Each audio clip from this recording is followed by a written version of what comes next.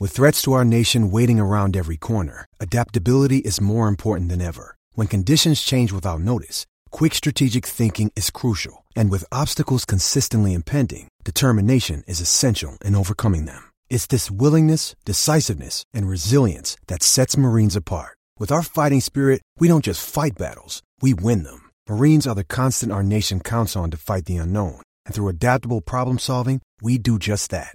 Learn more at marines.com. When you need mealtime inspiration, it's worth shopping Kroger, where you'll find over 30,000 mouth-watering choices that excite your inner foodie. And no matter what tasty choice you make, you'll enjoy our everyday low prices, plus extra ways to save, like digital coupons worth over $600 each week. You can also save up to $1 off per gallon at the pump with fuel points. More savings and more inspiring flavors make shopping Kroger worth it every time. Kroger, fresh for everyone. Fuel restrictions apply.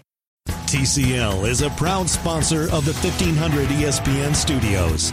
TCL, America's fastest growing TV brand. Minnesota Vikings, the NFL, football. Yeah, football. Welcome to Purple Podcast.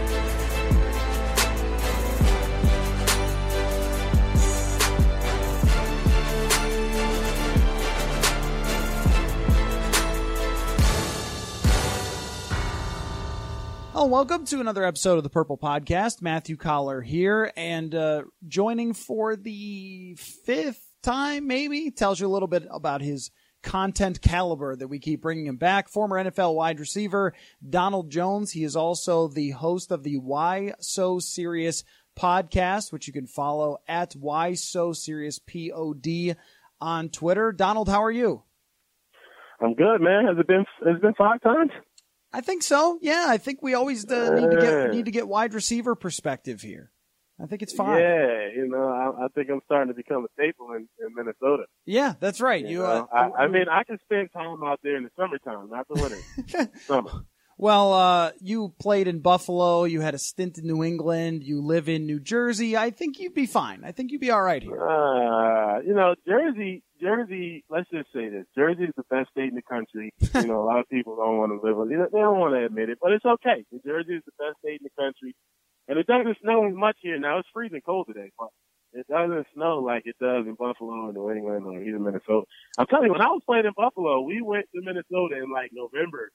When we got off the plane, it was a whole nother level of cold. It was crazy, man. This Minnesota stuff is real. Yeah, everybody who came to the Super Bowl last year realized that 10 below is a little different than any other winter you felt anywhere else. I'm telling you. Yeah, it really hits you when you walk outside. But we survive, and they got a dome, so we're all right. We're all right with a dome here. Yeah, I guess. I know that people in Buffalo are like, no, can't have a dome, got to have the snow advantage. It's like, how's that working out for you? You can have it. I know, right? You can have it, man. I'd rather be in a dome and be nice and warm any day than to have to sit outside in the cold. I'm not, at this point in my life, maybe it's because I played and I'm spoiled and I've been, on the field as a player, and then even basketball games, and I have to sit courtside. But in football, once it gets to a certain part of the year, I'm not going to a game unless I'm sitting in the booth. It's just not going to happen. Yeah, I feel the same way about baseball, that it starts here in early April in Minnesota. And it's like, well, as much as I would love to go, I think I'll wait until it clears maybe 70 degrees before I attend my first Minnesota Twins game. So anyway, and I'll tell you also about football. Now, I only played football as a junior high tyke, and then I switched to a sport where people didn't hit me. But I am still cold from practices in the late fall in junior high. It is the coldest I've ever been, and I live here, is standing outside when it's whipping winds where you don't have any sleeves or anything like that because the coach wants everyone to be tough and not wear sleeves. It's like, okay, this is too much. Anyway. What? They said that? Yeah, I don't know. That's amazing. That's like torture right there. I don't know. I'll tell you, man. If a coach told my son he can't wear sleeves in practice, I'm going to tell him you shouldn't be coaching. I'm sorry. My son is wearing sleeves in practice. So the guy who coached our junior high football team made me really never want to play ever again. And you can have that impact if you're a coach and you act this way. But he was it was like he had seen a movie on football or something, and then He was like, okay, that's how you coach. I'm going to be like that guy. So he called us names that I can't repeat. I mean, we're talking about like 7th and 8th graders.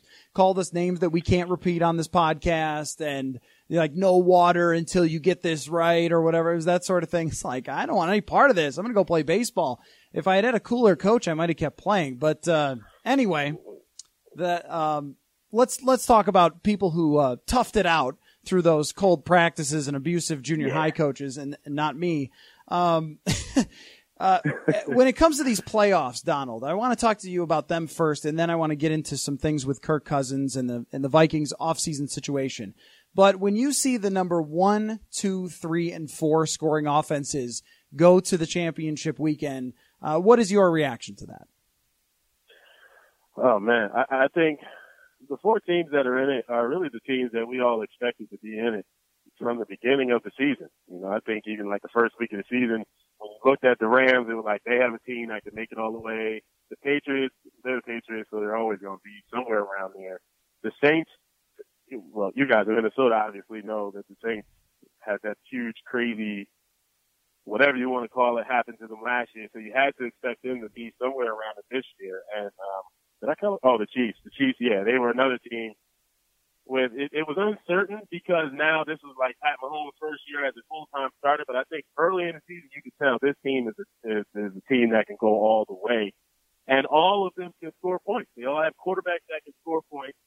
But I think the teams that win this game are the teams that actually have a defense that can stop, at least slow the other team down. And I'm not sure what team that's going to be. I think the Saints have a decent defense that can slow the Rams down.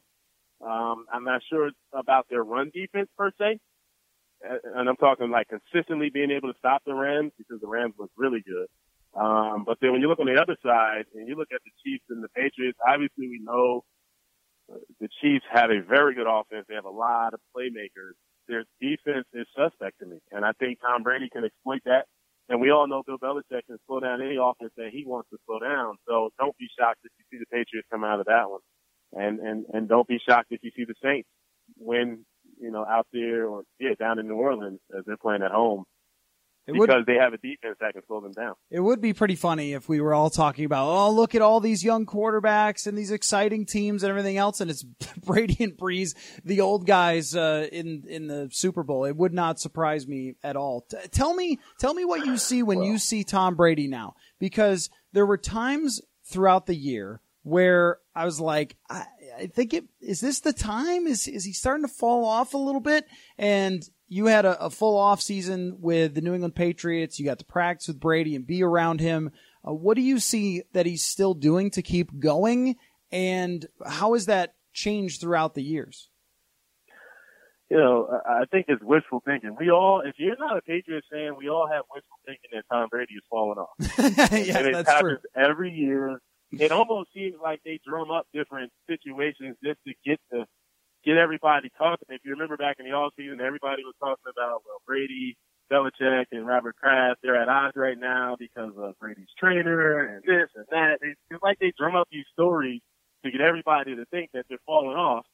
And then all of a sudden they come out and they win like 12 or 13 games every single year. And then when you get to this point of the year, this is when Tom Brady is at his best. We've seen it yesterday. But I think the biggest thing is, Tom Brady is still playing like Tom Brady when he was young. But I think they're able to do that because they have so many different weapons. And they can do so many different things. When you have those consistent weapons that have been on the team, you can add, different pieces like a Sony Michel and guys like that to really add to it. But, man, they can do so many different things. I would not want to be a defensive coordinator facing the Patriots because it's like, okay, let's shut down their run game. Let's put 7 DBs on the field. Then all of a sudden they start to run it down your throat. All right, let's stay in our base package. Then all of a sudden you get James White out of the backfield a million times in this game. It's like, what can I do to stop this? And they don't make mistakes. They don't really beat themselves. You just have to have playmakers on the defensive side of the ball to be able to stop the Patriots, or you got to outscore them. And that's one thing that the Chiefs, we know, can do. They can put up a lot of points. And I think that's what they're going to have to do to beat the Patriots. So let me get your opinion on this. The Rams use 11 personnel all the time. They don't use anything else. They've got the 3 wide receivers and they've got the tight end and one running back, and it's 95% of the time. And then you watch the Patriots, and they've got all different personnel packages. And they bring in this big fullback who I think scored 2 touchdowns against the Vikings. He's just this big monster dude who's clearing the way for people. And I see the New Orleans Saints do the same thing, where Zach Line, the former Vikings fullback, clears the way on a big run for Mark Ingram that kind of sealed the game or helped the Saints there set up another field goal late in the game against the Eagles. Do you think it's sort of either or, any way can work depending on your personnel, or do you like something specifically about what the Rams do or what these other teams do by mixing personnel and getting big bodies in there? I like teams that mix up personnel, and for me, maybe I'm just not an old school guy where it's like, look, we're going to line up in 21 personnel and we're going to do this. We're going to line up in 11 personnel and do that. Like, for me, I want you to mix it up all the time. I love what the Chiefs do. I love what the Patriots do. And I love what the Saints do. They mix it up so much that you never really know what they're going to do. I hate offenses that are predictable. It's like you go this personnel, you're going to run it.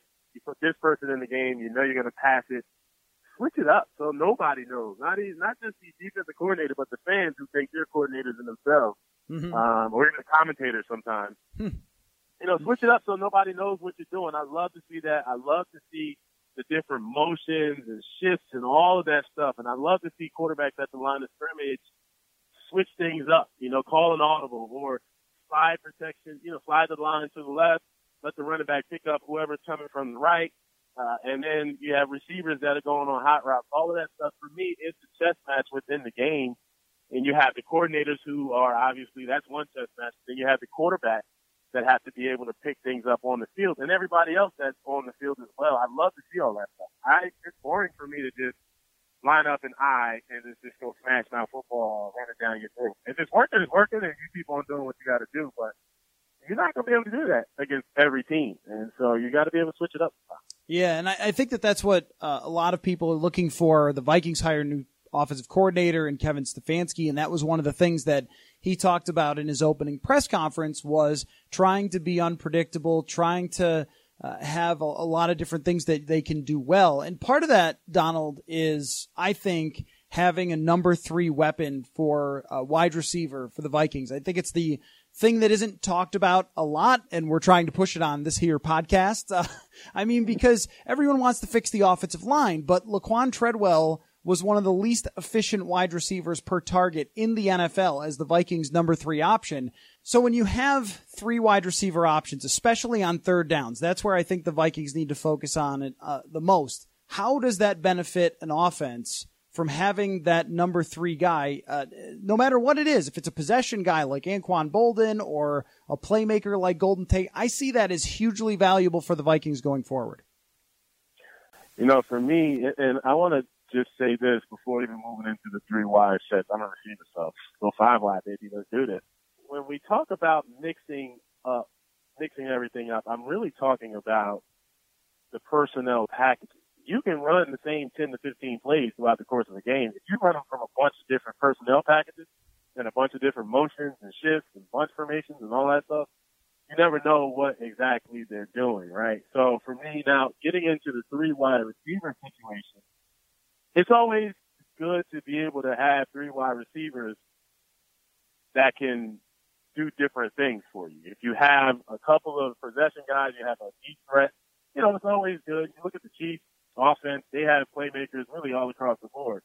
But for me, I'm okay with having 2 wide receivers if you have a tight end that's a true threat, like a Rob Gronkowski, or like a Kelsey from the Chiefs. When you have those types of guys that are true threats, then it allows you to do a lot of different things. When you have 3 wide receivers, well, the defense is going to put nickel or they're going to put dime on the field, and they might be able to shut you down. Now it's always good to have 3 dangerous wide receivers, but I don't necessarily know how many teams have these 3 dangerous wide receivers. When you look at the wide receivers that the Vikings have, and you look at Thielen can obviously get down the field. He's not the true deep threat. We talked about that on the podcast. But he can get down the field for you. But for me, he's more of a possession receiver. When you look at Stephon Diggs, he can really do everything for you. I think they need another speed guy. You need another guy that is really a threat down the field that can take the top off of the defense and open things up for both of those guys. And then you have your running game and your running back.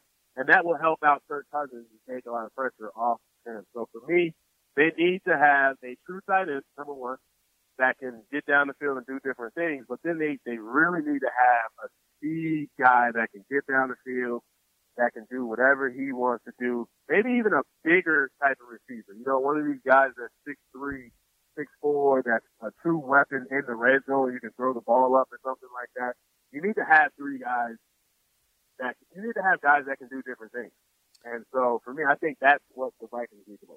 So the Vikings were 26th in the NFL on third downs this year. And I think that some of it points to the quarterback just not being able to make a play. And third downs are often, in my mind, especially third and longs, on the quarterback to find something special that's there. You see it with all the quarterbacks who are in the Final Four here, but Kirk Cousins isn't really changing his stripes. So you're going to have to add, I think, as many weapons around him as possible. And when he had his best year, Donald, they had 5 good receiving options, maybe 6. Pierre Garçon, underrated guy. Deshaun Jackson, Jamison Crowder is a good player. They had the 2 tight ends who were good.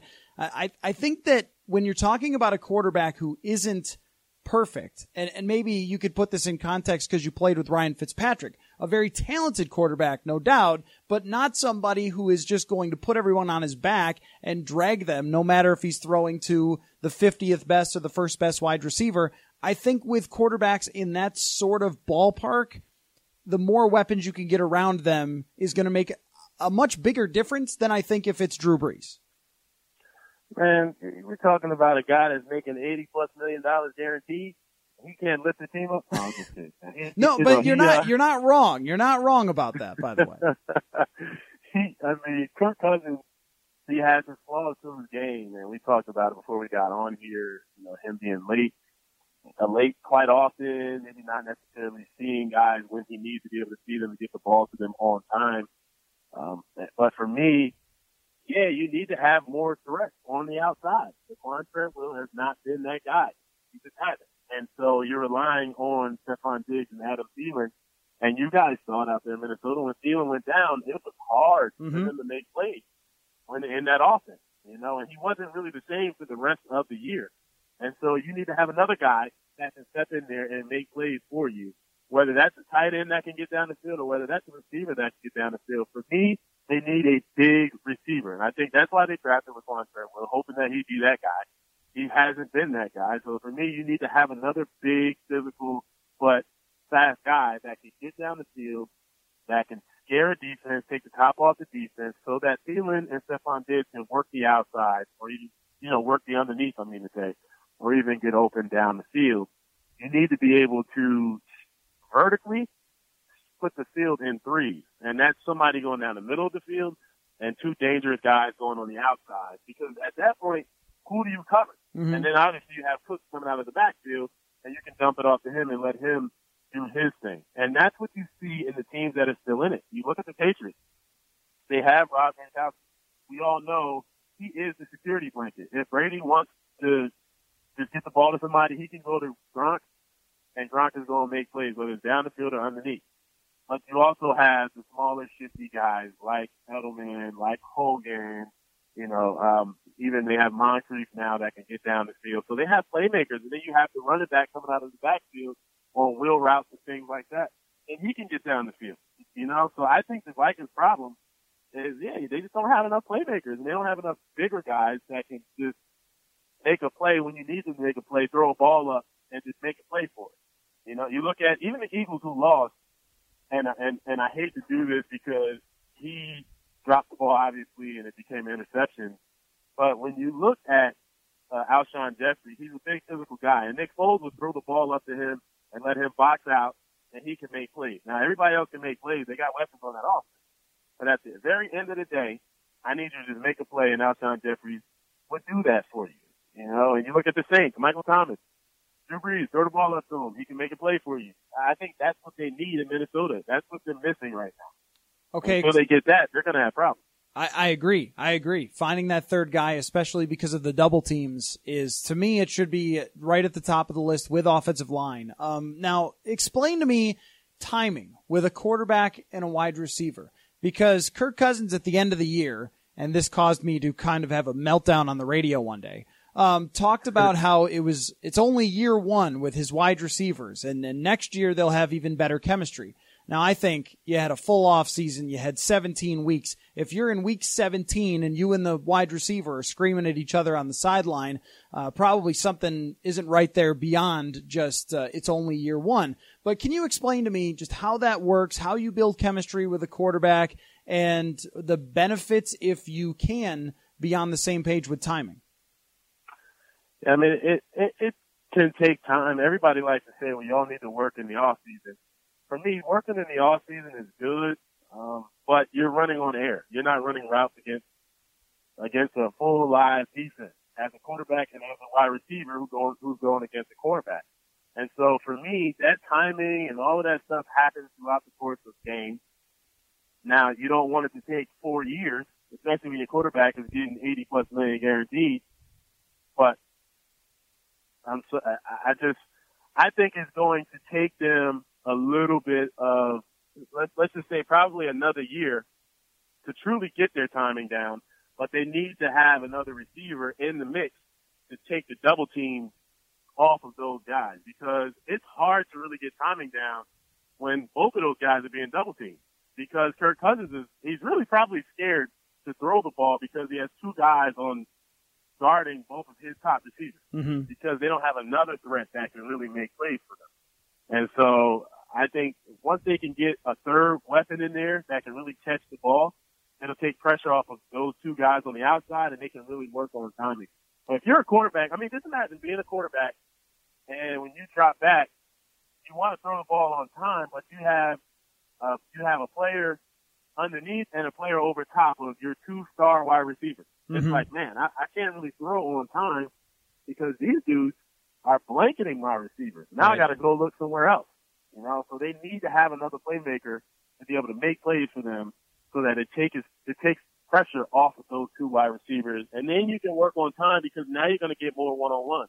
It's either you go ahead and keep on double teaming those guys, and we have another guy that can get down the middle of the field, or you can't double team everybody. Somebody's going to be one-on-one, and now let's work.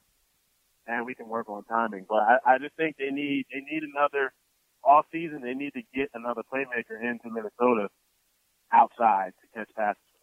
Tell me what it's like working with a quarterback so closely for an entire year, 2 years, however long you're with him, and what that back and forth is like beyond just on the field, like trying to get yourselves on the same page, and what those conversations are like. Because I think it really stuck out to me, and my wife's great aunt, who is 90, brought up the meltdown between Cousins and Thielen in week 17. She said, Did you see that? Like, yeah, I mean, everybody noticed. It was right in front of national TV audience what happened there, and Troy Aikman is ripping the whole thing apart and everything else like that. And I think it's fair to wonder what is going on there when that happens, because that's even something that's gone on between Adam Thielen and Kirk Cousins going back to OTAs, and there seemed to be some frustration bubbling there, especially with Thielen. So, how do you communicate properly with a quarterback and not have something like that happen in front of everyone?